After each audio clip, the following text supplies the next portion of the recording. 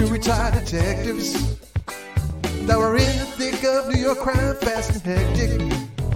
They got some stories and some jokes, even an interview with the most popular folks. Off the cuff, one episode just ain't enough. Get a little laughter and an interview too. It's maybe the best thing you can do.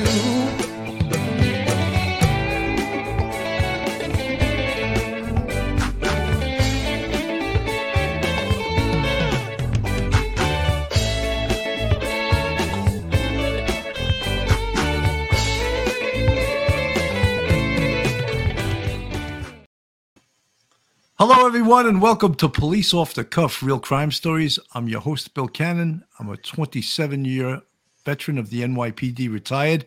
And with me tonight is my co-host, straight out of Brooklyn, retired NYPD Detective Phil Grimaldi. How you doing tonight, Phil? I'm doing pretty good, Billy, and I'm very excited because it's Christmas week, and I got my two paisans from Brooklyn. I'm ready to start singing Dominic the Donkey at this point. I swear to God. It's about to flow out of my mouth. Sing it the chin, it's Dominic the Donkey. I'm a little nervous, me not being from Brooklyn, being surrounded by three guys from Brooklyn. I don't know if I should have had an interpreter come in and you're good. You're tell me the meaning of some of these Brooklyn sayings, But let me introduce our guest, from another part of Brooklyn, Jimmy Calandra. Jimmy, welcome to the show. Thank you for having me. I really appreciate it. It's an honor to be here with you guys. It's great to have you. And of course, retired NYPD first grade detective, also straight out of Brooklyn, Tommy Dades. How you doing tonight, Tommy? Good, Bill. Thank you for having me. Now, let me ask you something. He's wearing, yeah, he's wearing a Brooklyn shirt. That's it, my man. I don't know. Did they get them in like the Brooklyn equipment section like we had on the PD? Yeah, you get a Brooklyn shirt, you get a nice Louisville Slugger baseball bat, gold chain, a bottle of cologne, and if you're into Sinatra, they throw you a CD of him. Hey, Philly, remember those Italian horns they used to hanging from the mirror? Remember that shit? I go to a Sala Maria over here. They sell them in there, Billy. I swear to God. And if you unscrew it, the little hunchback's in there. That's the real deal. Let me ask you something. Is Satrial's really in your neighborhood? No, that's not near me. That was just in The Sopranos. That was an imaginary pork store. Yeah, but there's a real one right where they filmed that in Jersey, like down the block. So, like where the DeCavalcanti family hung out. So it was so close to the truth. So Satrial's is a real place then? There's another place. They made that up. Put a sign up on there, Tom? Place, yeah. Okay. It really exists right there. Yeah. Tommy, you could probably turn up your volume a little on your mic or get a little closer. You sound a little bit low. Jimmy, I just wanted to say there's a lot of people of late. I'm on YouTube all the time. There's a lot of people of late that were from the criminal faction trying to start their own YouTube channels. What about that shit? What's going on? Well, you guys been on YouTube. Listen, I love your intro. I really enjoy it. I mean, it's perfect for you guys. YouTube has become a freak show. That's what YouTube is now. It's a freak show. It's you know what? You could create lies on people, you smear people, and this is what it is today. So it's a double-edged sword. You put yourself out there, you want to do the right thing, you want to tell your story, you want to tell the truth. Then you have these people that are nobodies. They want to attack you and create lies about you to make people not like you. Yeah, but you got to just ignore people like that because they were wannabes that aren't real. They're not the real thing.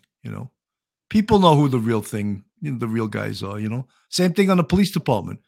People who knew who the real police were, and they knew who the empty suits were too. You know what? I'm glad you brought that up, Billy, because in the police department, guys that were what I call super cops or real active cops, they never told you about all of the shit they did. Other people talked about it and they didn't have to brag. And then the brag is most of the time they were full of baloney, full of shit in plain English. I think that somebody like Jimmy comes on and, you know, he had what he had in the past life. And if he wants to tell a story, and I mean, so far, everything I heard sounds legitimate to me. I mean, and we have somebody that worked with Jimmy Tommy that could actually back up some of the, you know, some of the stories that he's referenced over time. But, you know, there's always going to be haters and jealousy. And there's an old saying, with success comes jealousy. So, you know, you're going to have the haters out there. But I think if you give them energy and you talk about them, it's really just defeating the whole purpose of what you're trying to do. A guy like Jimmy that pretty much leads a clean life now, and he's trying to do something good, and he wants to send out a positive message. And listen, talk about what happened in his life. I have no problem with that, and I don't think anybody else does. And you know, there's going to be those people that you know, they're going to be jealous, and they're going to say stuff that's not true. You know, I was driving around today and I ran across these signs, and I thought if I put them up, you guys might get all emotional. But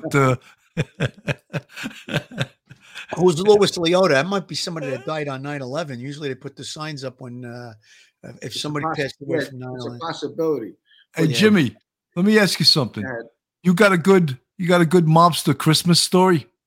Oh yeah, we got to get into that. A Christmas story I can tell you. I remember the Bonanno Christmas parties where Frankie Lino would show up, and Sparrow and Frankie Porco. And I remember me and Paulie Golino buying Anthony Sparrow and Frank Porco what are they called when you come out of the shower? The bathrobes. We bought them bathrobes, and we stuck $1,000 a piece in the pocket, and we gave it to Sparrow and Frankie Porco at the time. But I remember Christmas time was a good time because even when you were a kid growing up, the guys always staked you on the corner, you know, Merry Christmas, whether it was a $50 bill, $100 bill. So Christmas was very special on Beth Avenue growing up, you know. I'm inviting you to my next Christmas party. I swear to God. And I do like bathrobes, Jim. So don't hold back. Yeah. Jimmy, I was going to say I could use a robe too. Well, there's two pockets, one on the right and one on the left. Listen, you two guys deserve a new bathrobe each with $1,000 each in the pocket. Thank you. So does Tommy Days. I think put it all on head, Joe. Well, it's not easy getting this right. You know what I mean? I think Tommy might have a Christmas story or two in all his many years in law enforcement. I know which one you want to hear.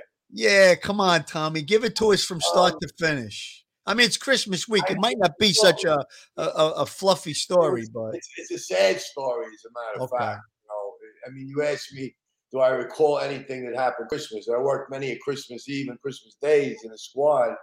But I remember during the war, the Colombo War, a guy named Vincent Vasaro, who was a maitre d' in Venus 2, the diner. And his only mistake is that he was related to Wild Bill at the time. And there were 3 people shot like within 2 or 3 weeks of this homicide. And I was in the 6-8 at the time, but we were on a detail with the FBI, and I remember responding, as a matter of fact, with Inspector Lynch to Bay 11th Street, and they drove by, they saw him, and he was hanging Christmas lights or garland on the door. It was like early December 1991, I believe. And they shot him in the head and killed him. And the guy had just beat stomach cancer, and he wasn't a gangster. He was related to Billy. He'd go to the club. He was like, he took some action or whatever, but he wasn't involved in the war. And it was like a waste. They killed the guy for nothing. You know. Was that fallout from the war? Was the Colombo mob war? That was a mob. That was one of the murders during the war. And I remember going there, and I knew Vinny before I was a cop. I knew Vinny. He was no gangster. He played half a gangster, but he was harmless. You know, it was totally harmless. Yeah, I guess that's not such a real nice Christmas story, but I tell you, I can remember being in the squad on Christmas Day, maybe a few years before I retired, and I didn't have any children at the time, and I worked to give guys with kids off. And about 10 o'clock in the morning, a phone rang. We had an 18-year-old kid that they were drinking and partying the night before, and the kid downed a lot of vodka all at once and passed out. They put him face down in the bed, and the kid wound up, choking to death on his own vomit. So that was not a very pleasant Christmas Day. I mean, are these Grimm's fairy tales you guys are telling? These are the most beautiful Christmas stories I think I've ever heard in my life. It just popped into my head. I could give you, you know what? I could change that and give you a happy Christmas story. All right, Jimmy. I think we need a happy one. I remember December of 1992, right before Christmas, we robbed the Staten Island Mall Bank. Me, Chris Paciello, Gerard Bellafiore, William Galloway, and Tommy Reynolds. We got almost $500,000. And you know what? That Christmas was a good Christmas. I can only imagine. What was the name of the bank? The Staten Island Mall Bank. I think it was. I'm dreaming of the Staten Island Mall Bank. Just like the ones I used to know, and when where the safe is full and the security is not working, and the tellers don't have any guns. I'm dreaming of the Staten Island Mall Bank. I bet Jimmy dreams about that day too. $500,000. You know what? Look, at that time, I was 23 years old. And to pull off something like that was a successful heist. So, it was a pretty good time for me. That sounds like a good score. Dana Carter Posse, thank you for the $4.99 super chat. She says $5 for Tommy to tell Christmas present story. It's funnier. You know that story, Tommy? No. Where these fans coming up with these stories and you don't know them. I also want to mention Duty Ron. Duty Ron, thank you for the $10 super chat. Everyone in Duty Ron's family is COVID right now. Not everyone, but his wife and his son. We're wishing them a speedy recovery. And to tell you the truth, I think we're all going to get it in the next couple of months. It's even if you got vaccinated, I feel like a pincushion. I got stuck so many times in the past month. Yeah, very scary. Yeah. But Duty Ron, we wish everyone gets well very quickly and that you're spared getting it, Absolutely. Duty Ron, good man. I think they heard the story about Jimmy with the bathrobe and the $1,000 and they're saying, Tommy, you got any Christmas present stories? That's what I think that was. Tom, you got anything else Christmas related? Narcotics. We were narcotics. Yes, okay. We would. It was me and John Massoni, and we were Manhattan Sound Narcotics, and we wrapped. We had $100,000 in a suitcase, and the whole team was in the bar, but everybody was celebrating Christmas, and the kilos were wrapped up as Christmas presents. So, it was a bunch of Colombian guys, and they were like, I don't know, 5-6 kilos wrapped. They walked in like Merry Christmas, and we handed off the money, and they handed off the bag to us. We walked out, and before they could get out, there were like 90 guys on top of them. That was pretty funny. I guess they didn't get to open up the presents and enjoy the $100,000. No. These are all beautiful Christmas stories. I got to tell a quick Christmas story. This is 100% truth, too. A month before I went on the police department, it was December 15th, 1984. I lived in Stuyvesant Town on Avenue A, right off of Avenue A and B. And my roommate's girlfriend was shopping with his kids over by Avenue B, and she came in, and some savage followed her into the elevator. And on the elevator, he pulled a gun on her, and he said, give me your money. And she goes, here's $500 and a gold chain. Just leave me alone. He goes, no, baby, we're going up to your apartment, right? Ooh. So the elevator comes up to the 12th floor, and I'm standing there waiting for the elevator with my brother, who, if there was a savage on this earth that I would rather be with, he was the guy, you know? So we knew something was wrong, but the mutt had a bag of groceries covering the gun. And this girl, Phyllis, was trying to mouth to us, he has a gun. But I knew something was wrong, but I knew it wasn't the right time to jump him. You know what I mean? Because I just thought it would have been a bad time. So she gets out of the elevator and she says, could you help me with my keys to the apartment? I'm having problems with my keys. So I open the apartment. The mutt follows us in, drops the groceries, and sticks the gun in my face. And I'm like, oh, shit. When you have a gun stuck in your face, man, there's no other feeling of your heart dropping into your chest, you know? So he was afraid of my brother. My brother was like 5'11", 2.25", but he also had the look of a savage on his face, you know? So he goes, call him in here. So he calls him in and he sticks the gun at him and he goes, oh, shit. Now the guy says to me, he goes, all right, give me your money. He goes, take off your belt and tie him up. He wanted me to tie up my brother. So I had one of these like elastic belts on. I put it around his hand so loose that a child could have got out of it, you know? And then he was nervous. He was moving the gun back and forth. And he was going to start tying all of us up. And I said, this robbery is over. There is no way I'm getting tied up. He moved the gun all the way to the right. And I nailed him with a forearm across his chest. And he fired 4 shots at us. And unfortunately, the second one hit my brother in the stomach. But he hit both of us like a block, knocked both of us into the vestibule. And then we beat the shit out of this guy, took the gun from him, ripped him to the ground by his hair because he tried to run out the building, and we held him for the police. That's my happy Christmas story. Wow. Wow.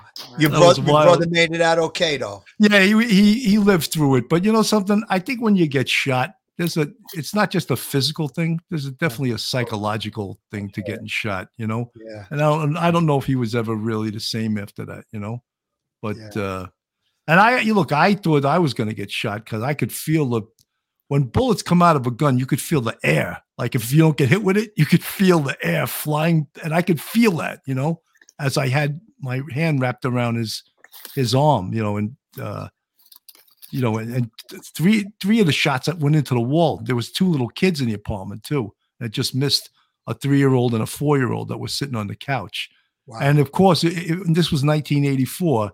He was the guy was out on parole for murder, and he was a Dominican illegal. It's just like today, you know.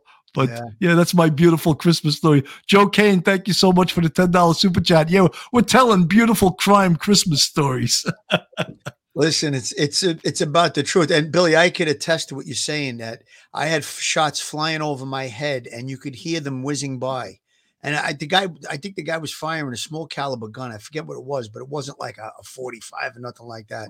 And, you know, you heard that couple of shots go over your head, and then one of them hit the pole behind me. I heard that ping. I was like, yeah, it's getting closer. So, but real quick, a narcotic story, not my story, but borrowed from my partner, Artie Williams. Artie Williams was in Manhattan North Narcotics in the 70s.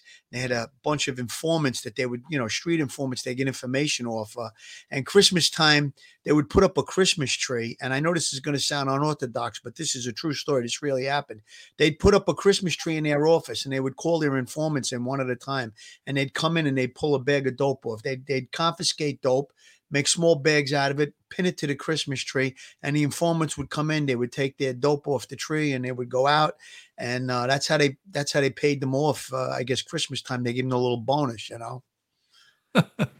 Linda Cosma, thank you much for the $10 super sticker. Joe Kane, C.R. Patrick, thank you guys so much. We really appreciate it. Police Off the Cuff, we're going to try to really keep growing this channel in 2022. As anyone that does a YouTube channel knows, it's not easy.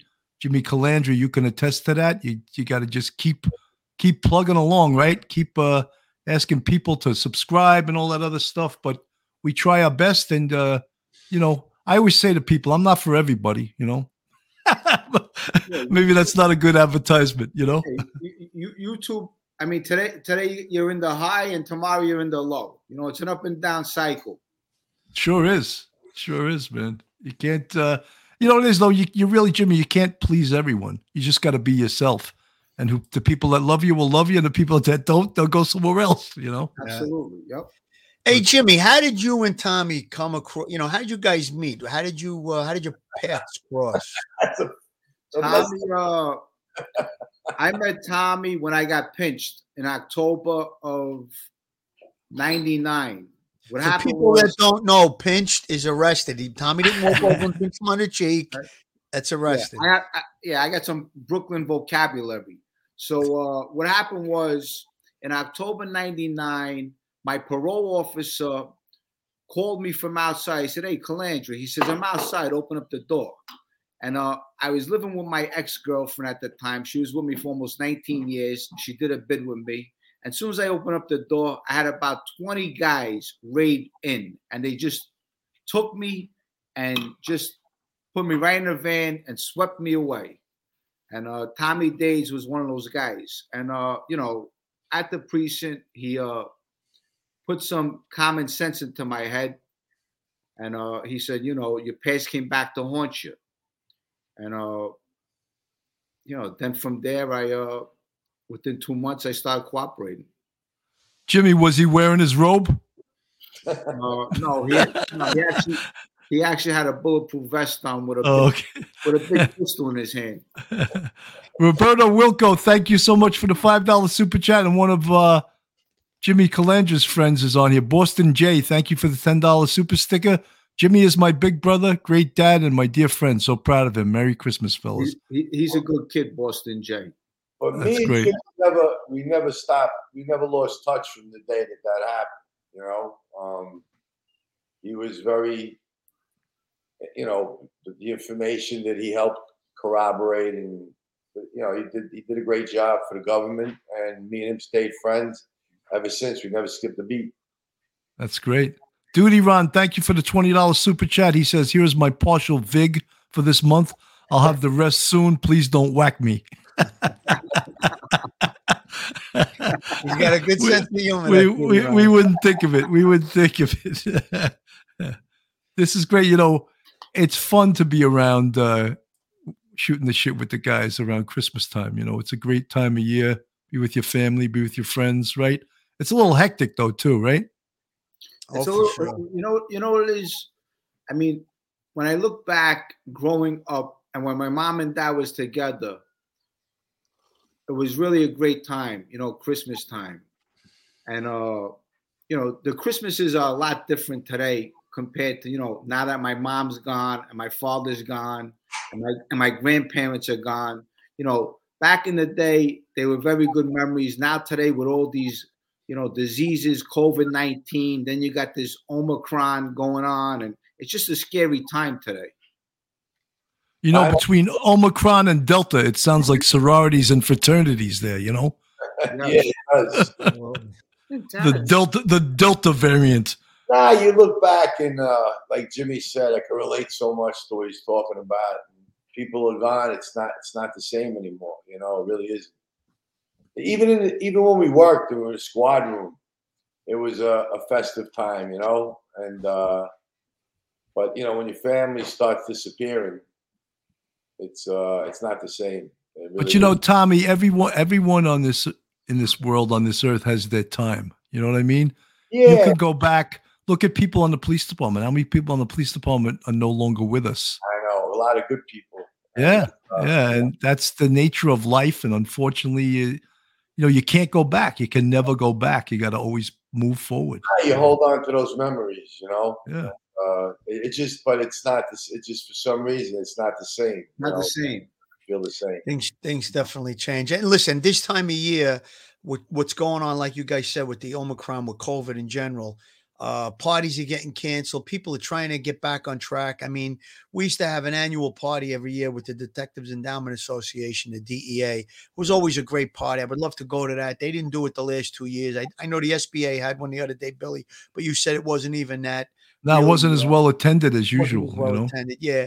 So I could remember years, during the time I was on the police force, 4 and 5 parties during the month of December that we would hit, and maybe even more than that. And then I saw something in the paper, something stupid happened at one of the parties. The lieutenant took a lap dance from a female cop and they're getting in trouble, stupid things like that. I can't believe that, I was reading that. I mean, listen, first off, what they do so wrong? I mean, I don't know what was going on at the party. I just saw the headline. I read it quick, but so what if they were kidding around? They're going to start suspending people and taking their livelihood away. I mean, come on, it's stupid. But anyways, we're going through a crazy. Hey, who knows Pazzo? He says, "Hi, Phil, Tommy, Bill, and brother Jimmy. Merry Christmas, everyone. God bless and Happy New Year." He's your buddy, Jimmy. Yes, Pazzo's a good guy. Good man. He looks Pazzo. great. He looks like the Brooklyn guy. Yeah, got the sunglasses. He's a good guy, Pazzo. Looks like he just walked out of the front of Gold's Gym. He's one of my moderators. Oh, that's good. You need moderators these days. Yeah, John Stolberg, thanks for the $5 super chat. And Duty Ron, Tommy Dades is an excellent detective. Tommy Dades, you got some fans out there. We knew that. I can't tell you about Tommy's female fans in the chat. I got to oh my God. I love Tommy Dades.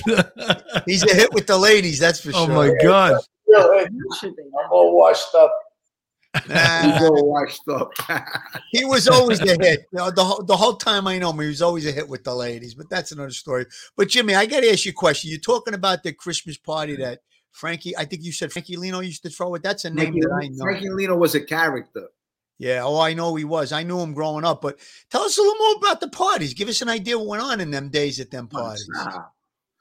The parties, when we had the parties, for example, Little Robbie Lino would be there. Anthony Basili would be there. The Avenue crew would be there. Where would they have the party, Jim? It would be at 2020 on 86th Street. Oh, that's all there for hours, right? Yes, the 2020 on 20th Avenue and 86th Street. And, all these guys would be there. And at the time, you know what? Paulie G really had this big ego with him. He was a tough kid. And, he really didn't like too many guys. So when he saw other guys like from Avenue U, he really much like dissed people. That was his problem sometimes with Paulie. His ego was too big.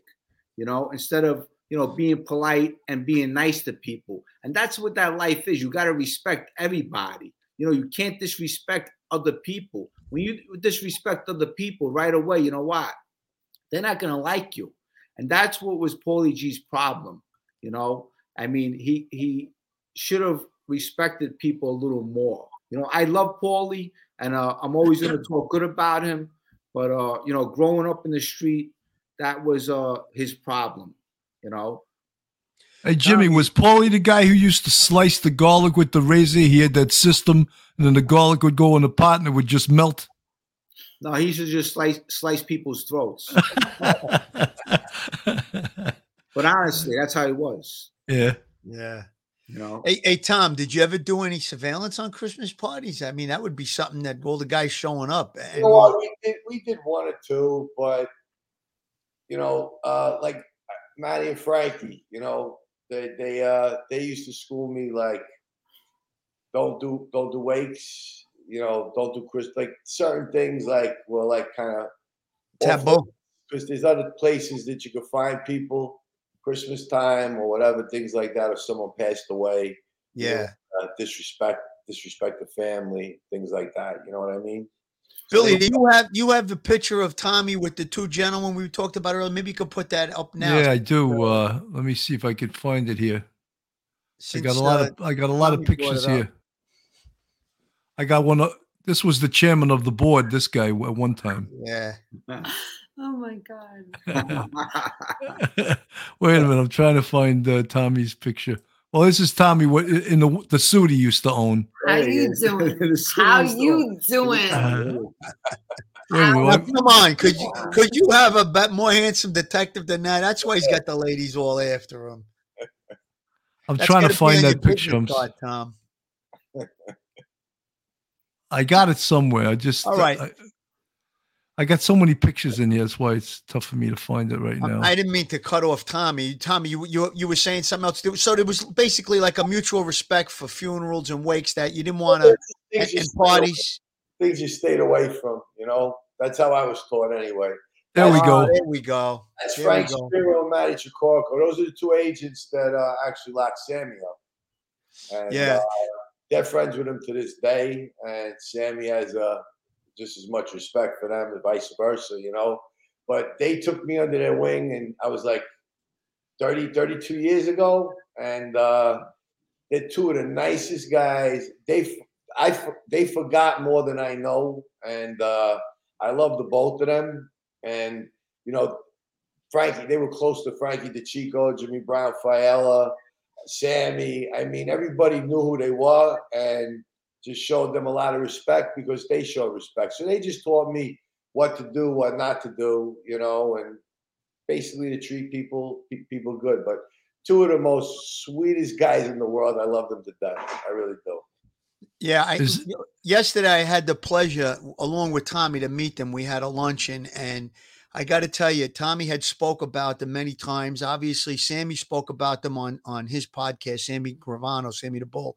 And when I got to meet them yesterday for the first time, they were two gentlemen, and on 2 or 3 different occasions, they each came over to me and thanked me and Bill for giving them a shout out on a preview show that they did. And from the conversation, I was sitting next to them, and the conversation we had throughout the afternoon, Tommy, I have to agree, they didn't have like a braggadocious attitude about all the great stuff that they did. They're watching right now. They're the best. No, they you could see they were down to earth guys, and they also translated to me that mutual respect, so to speak. Like, in other words, if they went looking for a guy, I think it was Matty was telling me a story. They were looking for a guy, and the guy jumped out the back of his house and jumping over fences and something. They went to his boss and they said, "Listen, we went looking for this guy. What does he got to play that game with us for? You know, just don't worry about it. You know, give me your number." And half an hour later, the guy called and was apologizing to him. I didn't mean it. You know, it was like, we got to do our job. You're going to do your thing. We're going to do our thing. And let's just play nice. And, you know, mutual respect. And I think that you could see from talking to those two guys that they were genuinely good guys, and probably guys that would have got along with, you know, 2 FBI agents that probably would have got along with NYPD guys very easily. And you don't have that a lot. You don't have that cooperation a lot of times. But they were just 2 nice guys. I wanted to shout out to them again. Billy, they said thank you to you too. They really went out of their way. They appreciated it. And 2 good guys, 2 good. I talk to them about Jimmy all the time too, you know, and so does Sammy. Now, Tommy, are you wearing a fire department sweatshirt there? Yeah, I am. As a matter of fact, we got to give another shout out, Tom. That's my name. It was given to me by a dear friend of mine who he's a 3-star chief in the fire department, and he was a cop first and a sergeant, and he left. All right, there. We'll let it go then. We'll let it go. Tommy, come on, give him a shout out. Shout out to Chief Michael Gala. That's another good guy. Another good guy. He was a sergeant in the police department, and his father was a lieutenant in the fire department. Father was lieutenant, and he always wanted to be a fireman. He was doing well in the police. I think he had like 10 years in when he rolled over, right? 7. Okay, but he was going places in anti-crime. He was a sergeant and a very active guy, and he made it all the way to 3-star chief in the fire department. Shout out to him. Merry Christmas to everybody, to the 2 agents, Matty and Frankie, and to and Chief Galler as well. Peter Miller, Jimmy speaks the truth with no exaggeration or embellishment. Thank you, Peter Miller, for the $4.99 super chat. You know, Jimmy, what? you got some friends here. Thank you, Peter. Some of these podcasts that are out there, and you know, not getting into any drama, not feeding into anything, but you know, to say anything, you know, about anybody, and you know, if anybody attacking Jimmy, and I've watched some of them, and attacking Sammy, and you know what? You don't really see Jimmy attacking anybody. You don't really see Sammy attacking anybody. And there's really no reason for it. It's like they're making a joke out of, you know, this whole thing. You know, they're making a joke out of it. And it's like hatred and you know, it's stupidity stuff. And if you want to tell stories about what happened, like cops like to tell stories, wise guys like to tell stories, what's with the hate? What's with the attacking? You know, and to me, I personally believe it's all jealousy. As you can see, Jimmy lives a beautiful life. He changed his life completely. Everything, you know, that second chance, every piece of it, Jimmy's taken advantage of, a second chance at life. and he's a great dad. He's a good friend. You know, he's got a great girl, and he's doing very good for himself. So whatever anyone's saying, they're full of shit. And I don't know what their motives are for saying. I really don't. You know, it's like he's a good guy, and I'm saying he's a good guy. These guys were on the same side of the fence as he was. What do they got? They weren't saying nothing bad about him when he was in the street. Now from Iowa somewhere that they're talking stuff over a computer. It's retarded. It really is. We call them keyboard warriors, Keyboard warriors, exactly. Yeah. They hide behind the keyboard. Jimmy, real quick, you said something to me before we went on the air about how you feel about the whole thing. And you said something that I thought would put it very much into context. What you told Jim Walden. Maybe do you remember what you told me earlier?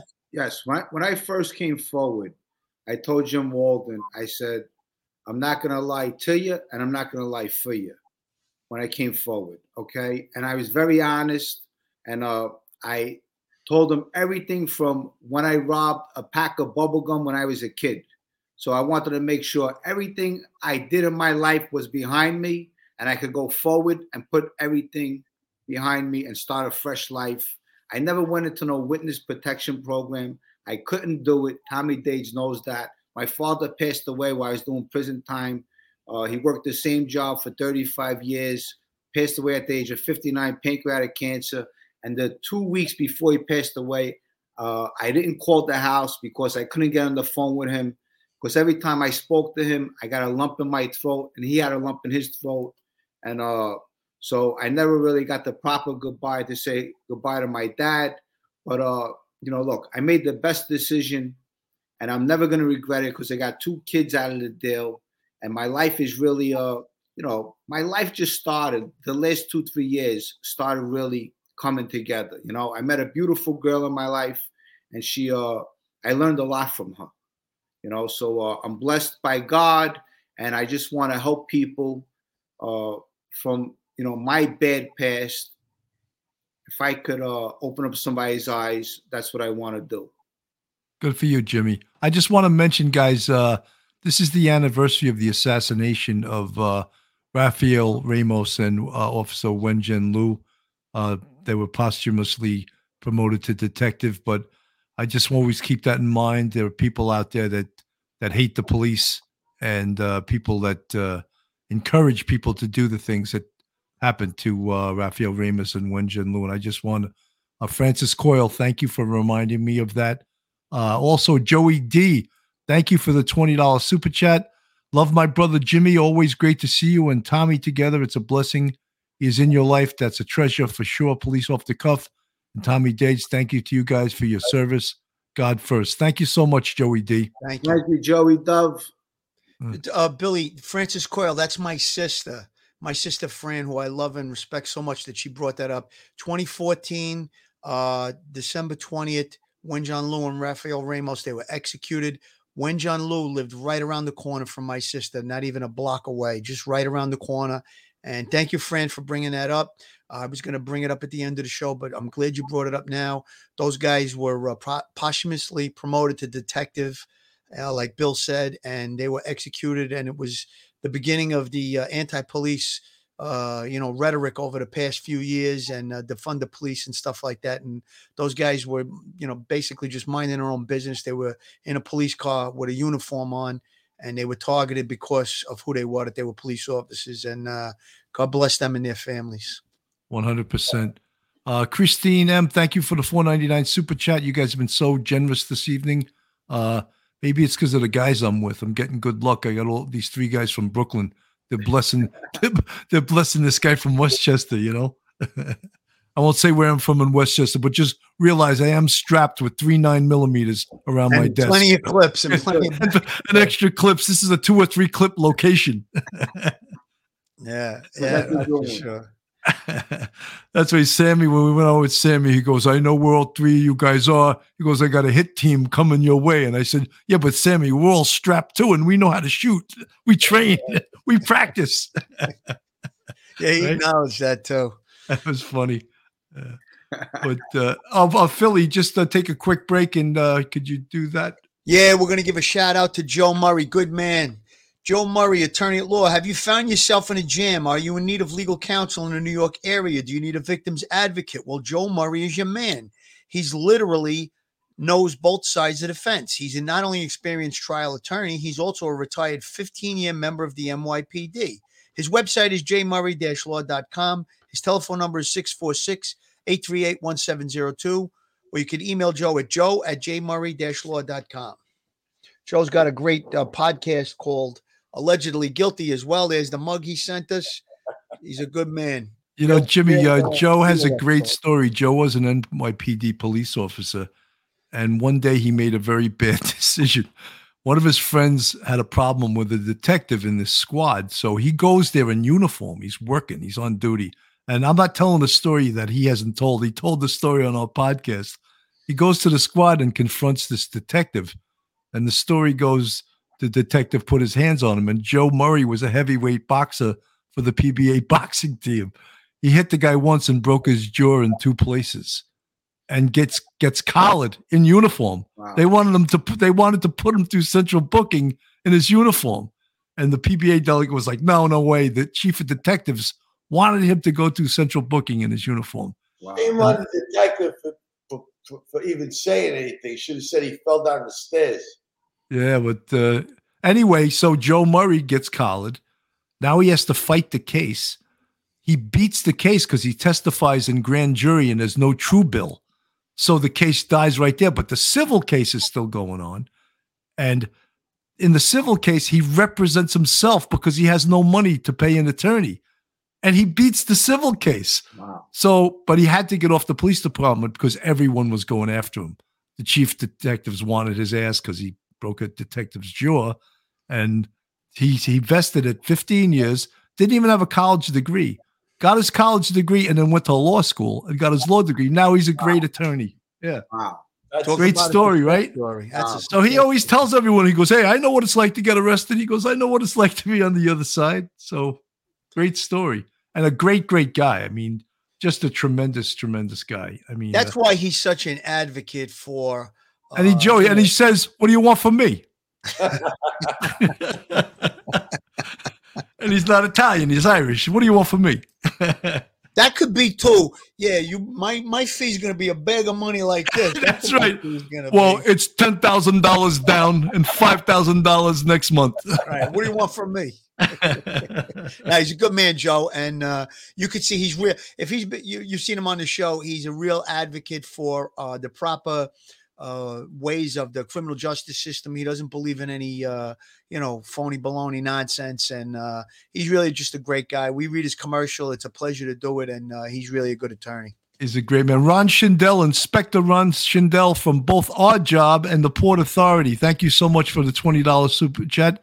Thank you, Ron. I value your friendship. You're a great man. Thank you so much. Really appreciate it. Absolutely. Good man. It's Christmas time in the city. Festive behind you, Jimmy. Huh? Very festive behind you.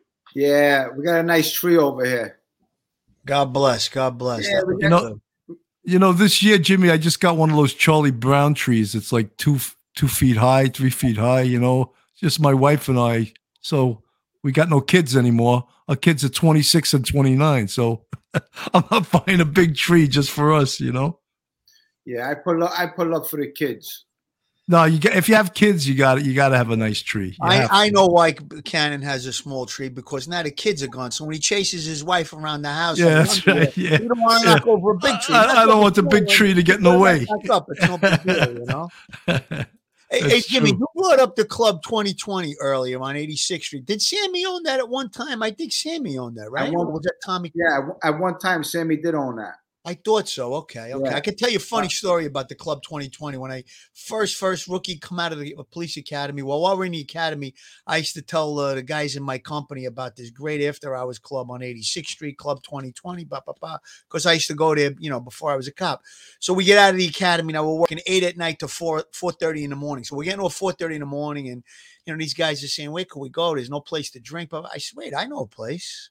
We go to the 2020 Club." And one of the guys goes, "Phil, I remember you talking about that in the police academy. Yeah, come on, let's go." So now it's like 5:30 in the morning. We get over to the 2020 Club. We're trying to get in. It was upstairs. We're ringing the bell. They don't.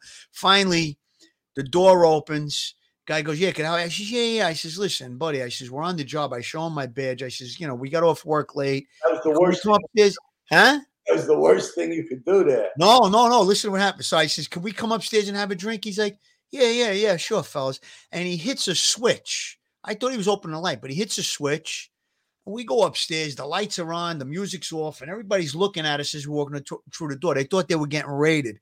So the first person I lock eyes with was a guy by the name of Carmine LaMonaco, was a cop with us, and he's white as a ghost. He goes, Philly, what are you doing? I go, nothing. I go, what's going on? We came up to get a drink. He goes, it's you guys? I said, yeah. He goes, oh, let me go get my badge. He threw his badge in a plant. And then he told the bouncers, no, it's okay. They just want to hang out. The lights went off. The music went back on. And we crawled out of there at like 9 o'clock in the morning.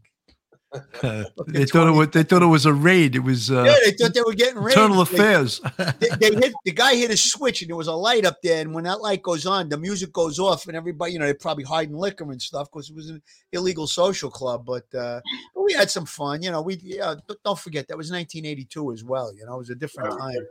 Today, everybody would get locked up if you did something like that.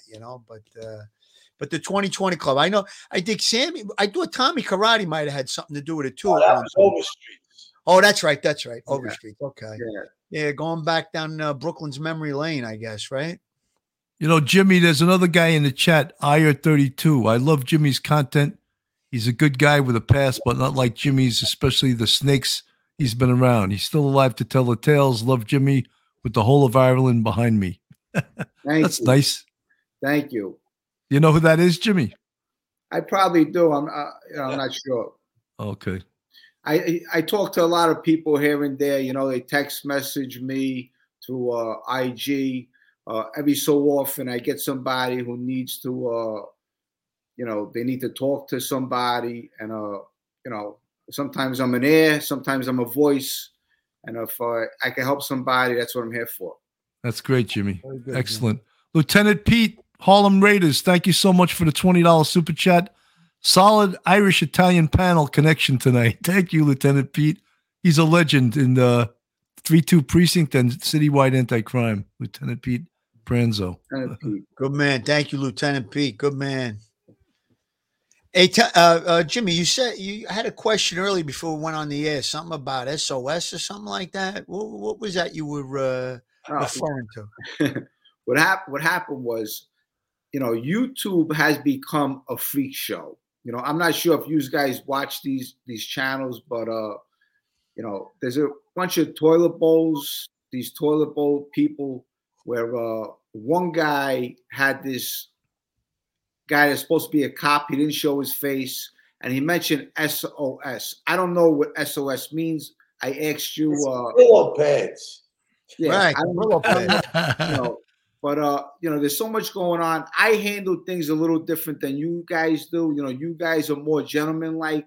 If these people are in front of my face, in all honesty, it'll probably be a different ball game. Because that's the way I like to handle things. But I'm growing in life, and I want to do better. I'm giving my life to God. I want to just do the right thing. But I'm working on myself. That term SOS in police lingo, I've never heard myself. But if I saw these guys in front of me, in all honesty, it'd be a different. It might be a different story. All right, yeah, that's good though. But wait a minute, Philly. I thought we discussed this when we were off the air. We said it meant shadruls on site. Isn't that what it meant? The only SOS I ever heard was Save Our Ship, which is an SOS for a maritime term on the police in NYPD. Anyhow, I never heard the word SOS, so I don't know where that came from. But the credibility of whoever said that doesn't sound too good, because I don't think they don't sound like a New York cop. And also, this cop that's supposed to be a cop, he don't show his face, and what he's doing, he's aligning himself with a guy that talks bad about police officers from 9/11 and fire department people. Yeah, so I mean, this guy's a garbage can. So this guy that makes believe he's a cop is also a garbage can for aligning himself with this garbage can. Yeah. The Duty Ron saying the SOS is the survivors of the Shield. Yeah, thank you, Duty Ron, for your time. Right? Yeah, for sure. You know, someone was asking Tommy Dades for a Sparrow story. You got one, Tommy? A what story? A Spiro. Anthony Spiro. I'm sorry, I pronounced it wrong. Yeah, it's kind of when Anthony got locked up. Listen, whatever, you know, he treated us nicely. You know what I'm saying? The guy was a bad guy. I mean, let's face it. You know, he was the acting boss of the Bonanno family. He didn't get there by sitting in a church pew every day.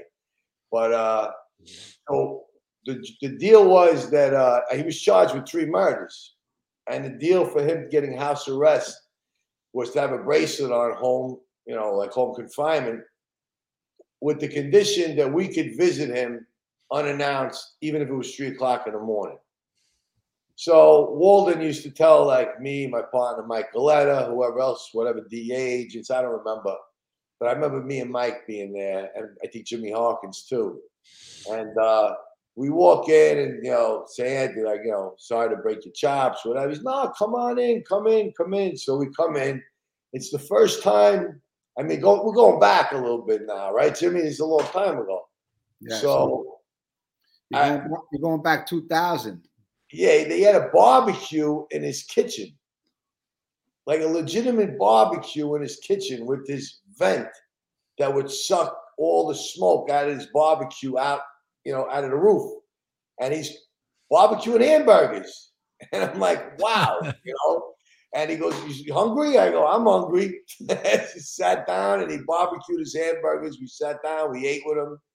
And, we used to go by, whenever Walden would tell us to drop by there, Tommy, those weren't hamburgers. That was Paulie. That was Paulie. I mean, who knows what we read. But he treated us, You're talking about like to go there and like serve a subpoena or something, or just get? Oh, no, we had, like Walden would tell us, go visit Anthony. So this way, if anybody was there, it would prevent him from having anybody come over to talk to him, like anybody from the Bonanno family, because we make a surprise anytime. So he had to agree to let us in, even if it was 4 in the morning. But we wouldn't go 4 in the morning, we go in the afternoon, just say hello. He'd invite us in. So we would go in, sit down, bullshit with him. And it's the first time I ever saw a barbecue in a kitchen, like a real barbecue. Now I know what I want for Christmas. I got to tell my wife. Right. Jimmy, how was the Spiro Club? I mean, you have any stories about Spiro's Club? Obviously, you were around there. Spiro's Club was full with a bunch of old-time wise guys. Every so often, you get a couple of young guys in there. Georgie Adamo was his godson, so we were in and out of there. Me and little Georgie, we actually robbed Anthony Spiro's Joker poker machine. Nobody knew about this. We kept it a secret. And, I told a wise guy when I did this a long time ago, and I'm not going to mention his name, but he told me, he said, whatever you do, never, ever tell anybody that you did that, So, yeah, and we got away with it. And Spiro, the next day, he wanted to know who did it. What happened was we had to go all the way to Manhattan to cash in the quarters because we couldn't do it in the neighborhood. So we went all the way down to Manhattan to cash in the quarters. We got like maybe $1,000, something like that, $1,500 in quarters and some cash. And we kept it a secret for a long time. And, he was dying to find out who did it, but it never came out until I came forward and I started talking about it. What's the story with him when you went in there? I forget who you went in there with. He was cooking sauce and peppers, and he was staring at the pan and didn't offer his sandwich.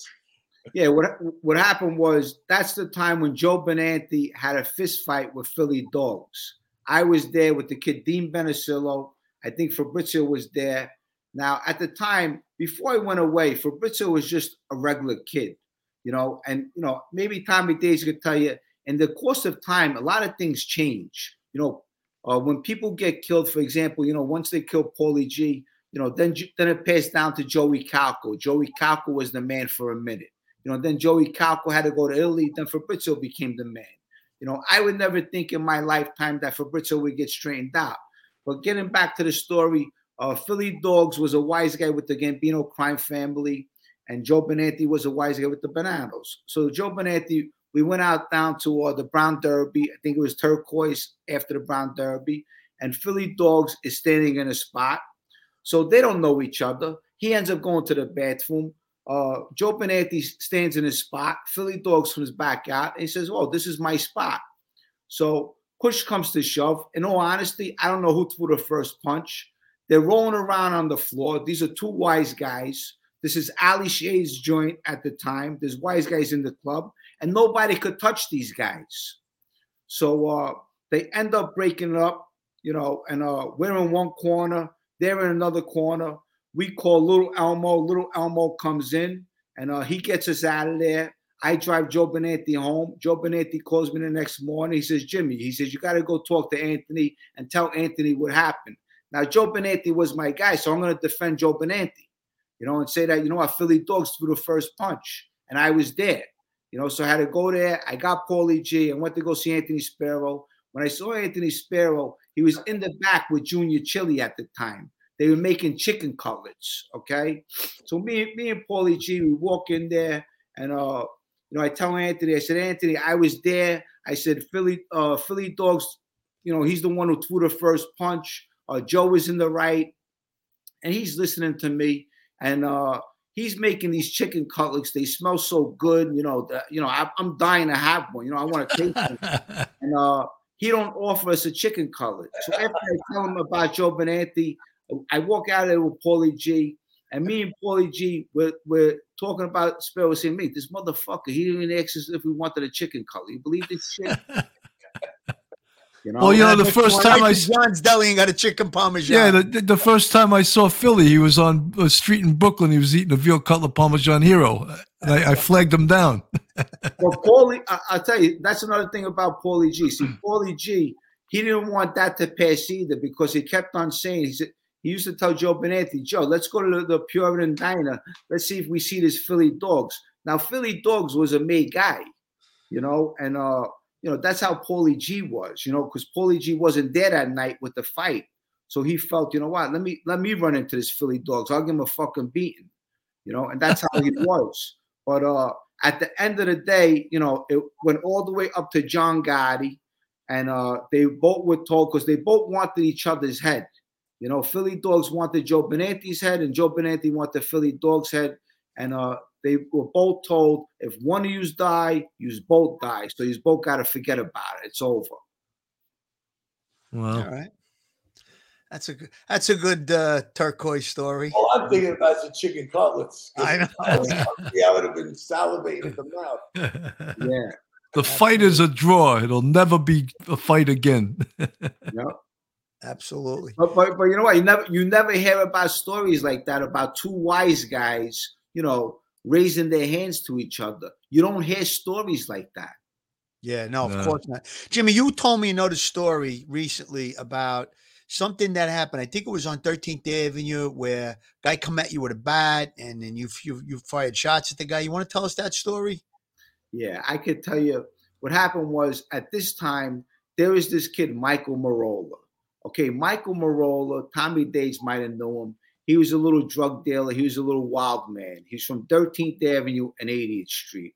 Okay, at this time, I was hanging out with him. He was one of the first coke dealers to have one of those big phones in the car. They were like TVs. Yeah. You walk around with them. So what he did was, he used to steal everyone else's numbers. Like if you had a beeper number, we had a Chinese guy downtown Brooklyn. We would get your number, and we would duplicate your beeper number and have your number. So every time someone beeped you, we would be able to call them first, because we had the phone in the car. So they would have to go to a payphone. So we would meet them first, So he had a beef with this kid, Leo Insalaco, okay, on 13th Avenue and 80th Street. We're going into a deli over there, and this kid Leo punches the kid Mike Marola in the face. So I punched the kid Leo in the face. It's like, if I'm with you, someone fights with you, I'm going to defend you. I'm going to fight with you. Okay?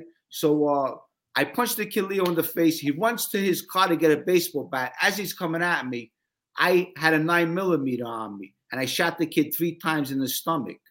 So after I shot him, I went down to the kid Mike DeRosa's house on 80th Street. I ran over there. Paulie G came to pick me up, and then I went to California and Vegas for 2 weeks until Paulie G told me to come back. Now, when I came back, this kid Mike Marola was telling me, Jimmy, Uncle Leo wants to meet us. I said, Mike, I'm not meeting nobody. I said, you know what? Don't meet nobody. So one day I woke up, I had the kid Mike Marola's Corvette, and all of a sudden, Tommy Reynolds or somebody calls me and they go, yo, they killed the kid Mike Marola last night. I said, really? Yeah, they killed him on 7th Avenue. I said, get out of here. So something like they shot him, they stabbed him, they burnt him. And but yeah, it was a big deal, you know. And Tommy Karate at the time sat down for me. This kid Leo, his stepfather was Gaio at the time. Gaio was a wise guy. They ended up killing him too. I don't know who killed him, but yeah, it was a big thing back then. And you got rid of the Corvette, I remember, really fast. What I did was I went to some guy. I got that Corvette chopped up for a quick $1,000. The guy, here's $1,000. Yeah, just dropped it off. I was at that crime scene, Marola's crime scene, me and Joe Regina. How was that crime scene? They didn't kill him there. They dumped him there, and they lit him on fire. He was shot. He was stabbed. He was beaten, and they threw a torch to him. Remember that nursery, like 68th Street and 7th Avenue? There's a little nursery. Yes. That's where his body was. And right by the highway there, right, Tom? Yeah, he was on fire. And you know what? I wanted to go to this kid's wake, but then I said, you know what? Let me not even go to the wake, you know, because I don't know who's going to be in that wake. But, you know, it's a shame because the mother had the title to the Corvette, but I had to get rid of it because I didn't want it to be, you know, accessory to murder. You know, if I give him the Corvette back right away, wow, you had the Corvette, this kid's dead. You know, they might have put me with his murder, and I didn't have anything to do with his murder, but I shot the kid Leo, you know. How did you wind up with the car, Jim? Because what happened was when we went down to California, I had the car in my Uncle Frankie's shop on, that was Mikey DeSantis's brother, Frankie, at the time. He had a shop, and I kept it over there. And when I came back, I had his car, and he kept on asking me for the car. And I wanted to drop off the car to him, but I kept on cruising around with it. You know, I didn't think they were going to kill the kid, you know. But, but he kept on asking me. He says, Jimmy, they want to meet us. I said, Mike, I'm not fucking meeting nobody. I said, if they want to meet me, I'll be on Bay 23rd with my balls, meaning my pistol, you know. But, you know, he ended up meeting whoever he met. And that's it. They got rid of him. They killed him. They set him up. Yep. They set him up to be killed. They got him good. The guy who killed him is dead. Well, the guy who actually killed him. There's one more people there, but the guy they say, you know, on the street it was the guy Frankie Myers. Yep. So, you know. Whatever. All right. Now I know you were telling that story recently, and there was some you know, some question on details of it. So I think you covered it right there. Yeah, you know what it is, Phil? On this YouTube, you have a lot of freaks and weirdos and liars. And what they want to do is they want to try to destroy your credibility. They want to destroy my credibility because they look at me as a threat. You know? I mean, they don't want to, you know, make people like me. They don't want to see me be successful because I pulled a couple guys' cards. I'm not going to tell you who. I don't want to mention their name. And they're liars. You know, guys want to make believe they're made. This other guy wants to make believe he's a hitman. You know, listen, I was a dog. I was a hoodlum. I was surrounded by wise guys. I wasn't made. But you know what? My friend Fabrizio got straightened out. It's a known fact. My friend Paulie Galino was murdered. My friend George Adamo was murdered. My friend Chestnut was murdered. Mike Marola was murdered. I have a whole bunch of friends that were murdered. You know, I mean, I was involved in a double homicide. Tommy Dades knows this. I mean, you know, unfortunately, I went to go do a home invasion. A woman got killed by accident. I testified to this. So you know what? You could say what you want about me. You can hate me all you want. But one thing you can't say, I'm not a liar. Okay, I tell the truth on anything I say because I have nothing to hide. the story that he tells about the 13th Avenue thing, we knew about that story before he even came in and admitted it, because there were guys that saw it. They came in on a case before him and, you know, just told us information that they knew, and Jimmy shot so-and-so, whatever. So even before he came in, you know, we had a lot of stuff on Jimmy that we already knew.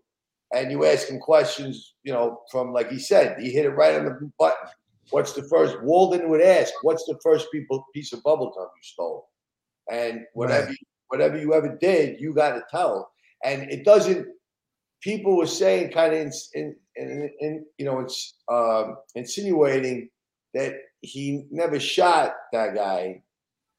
And he's going in to tell Walden, mostly it's the time that you're trying to get every piece of information. Guys hold back like a little bit until they finally realize they got to tell everything. He's looking for leniency. Why is he going to say he shot somebody if he didn't shoot him? So Tommy, basically what you're saying is that before Jimmy came forward with that story, you guys knew all the details of the story, right? We knew every piece of it. So he told it to you correctly then? To the T. So that's corroboration. Okay. You don't just come in and Jimmy tells a story and okay, that's it. It's gone. Right, you got to corroborate. Hours of debriefing. And then it's up to us to corroborate it. And it's his story based on what other people say he did. You know what I'm saying? It's not like we just take someone's word for it and that's it. Okay, Jimmy, whatever you say, it's over. It's corroborated eight ways from Sunday. You know what I'm saying? We knew things, you know, all about that before Jimmy, that whole story, we knew the whole thing before Jimmy even came in. Peter Miller says they don't like Jimmy because he doesn't glorify the life, tells the truth, and they all lie. So there's a little bit of and that, you know what, that's the thing too. Look, in that life, there's a lot of treachery. I mean, for example, look at Anthony Sparrow. He used young kids. He used Paulie Galino and all of us to go after Vincent Bickelman. Paulie G finds Vincent Bickelman. He kills Vincent Bickelman. Okay? So you know what?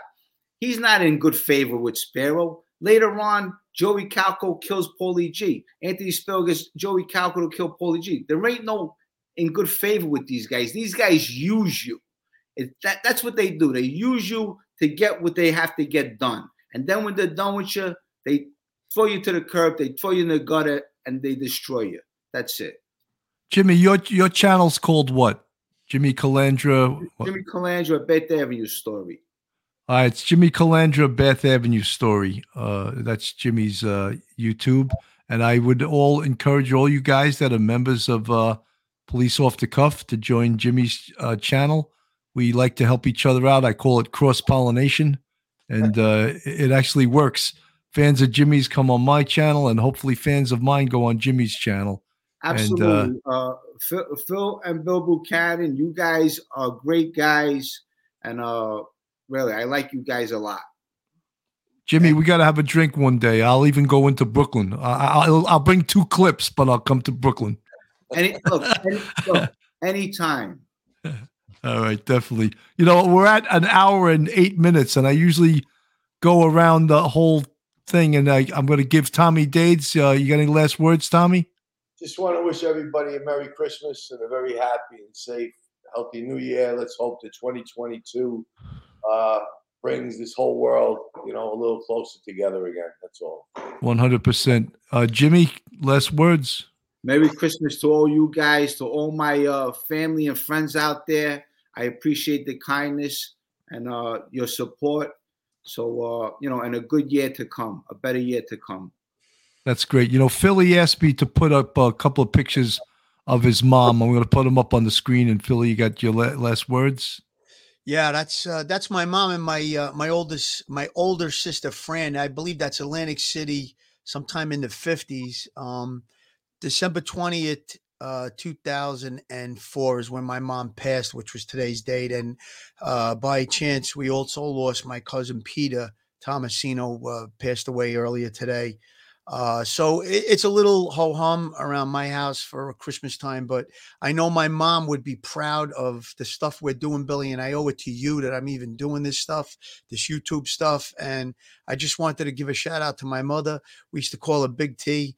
I know she's smiling up in heaven, proud of us. And I can't tell you what a great, strong woman she was, a real tough Brooklyn chick from Coney Island. And thank you, Billy, for allowing me. That other picture you had up is that's me and my brother. We lived on Neck Road. I think I'm on the left there, and actually my mother's right. But I think it was Easter Sunday. I must have been about 3 years old there, and that smile on her face showed her personality. She always had a smile on her face. She was really a beautiful person and a strong woman. She raised us up pretty good. She was a single parent for like half my life. So yes, thank you very much, Ma, and God bless you in heaven. And I just want to say one other thing about my sister brought up earlier about detectives Rafael Ramos and Winjon Lowe. There's the Detective Rafael Ramos Foundation that was started by his wife. I think it's a great foundation, a great charity. If anybody wants to look it up and donate a few bucks, that would be great. And it's Christmas time. We're trying to stay in the holiday spirit. We did suffer a loss earlier today, but we'll get through it. And God bless everybody. Stay safe out there to all the men and women in blue and all the first responders. And we have a few laughs with our guests tonight. We're trying to maybe talk about different things that are not such great subjects. They're a little bit touchy. Jimmy, I'm glad you came on tonight. You turned your life around and just keep doing the good stuff that you do. And Tommy, thanks for coming on again. You know how much I love you, Tommy. We talk every day. And great guy, great detective. And he was the channel for a lot of guys cooperating and turning their lives around. So I know that that means something in life, Tommy. That was I know you put yourself out there for a lot of people, and you still do. You're always a stand-up guy, and you always will be. So good work, Tommy, and Merry Christmas to everybody.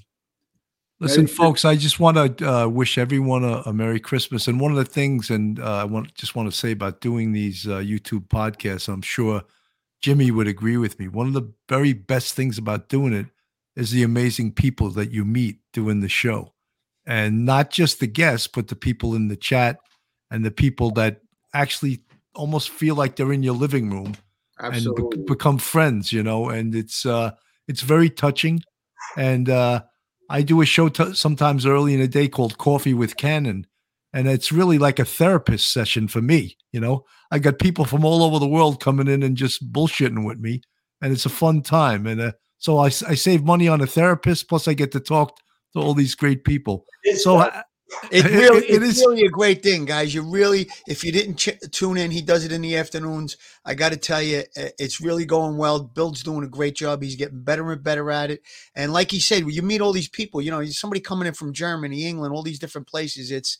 Think about it. It's across the world, and it's really good. And lots of luck with it, Billy. And I feel like I'm friends with Jimmy and Tommy Dates, and I've never met you guys in person, either one of you, but I feel like I know you because I met Tommy. I met you so many times on YouTube, right? You're a great guy.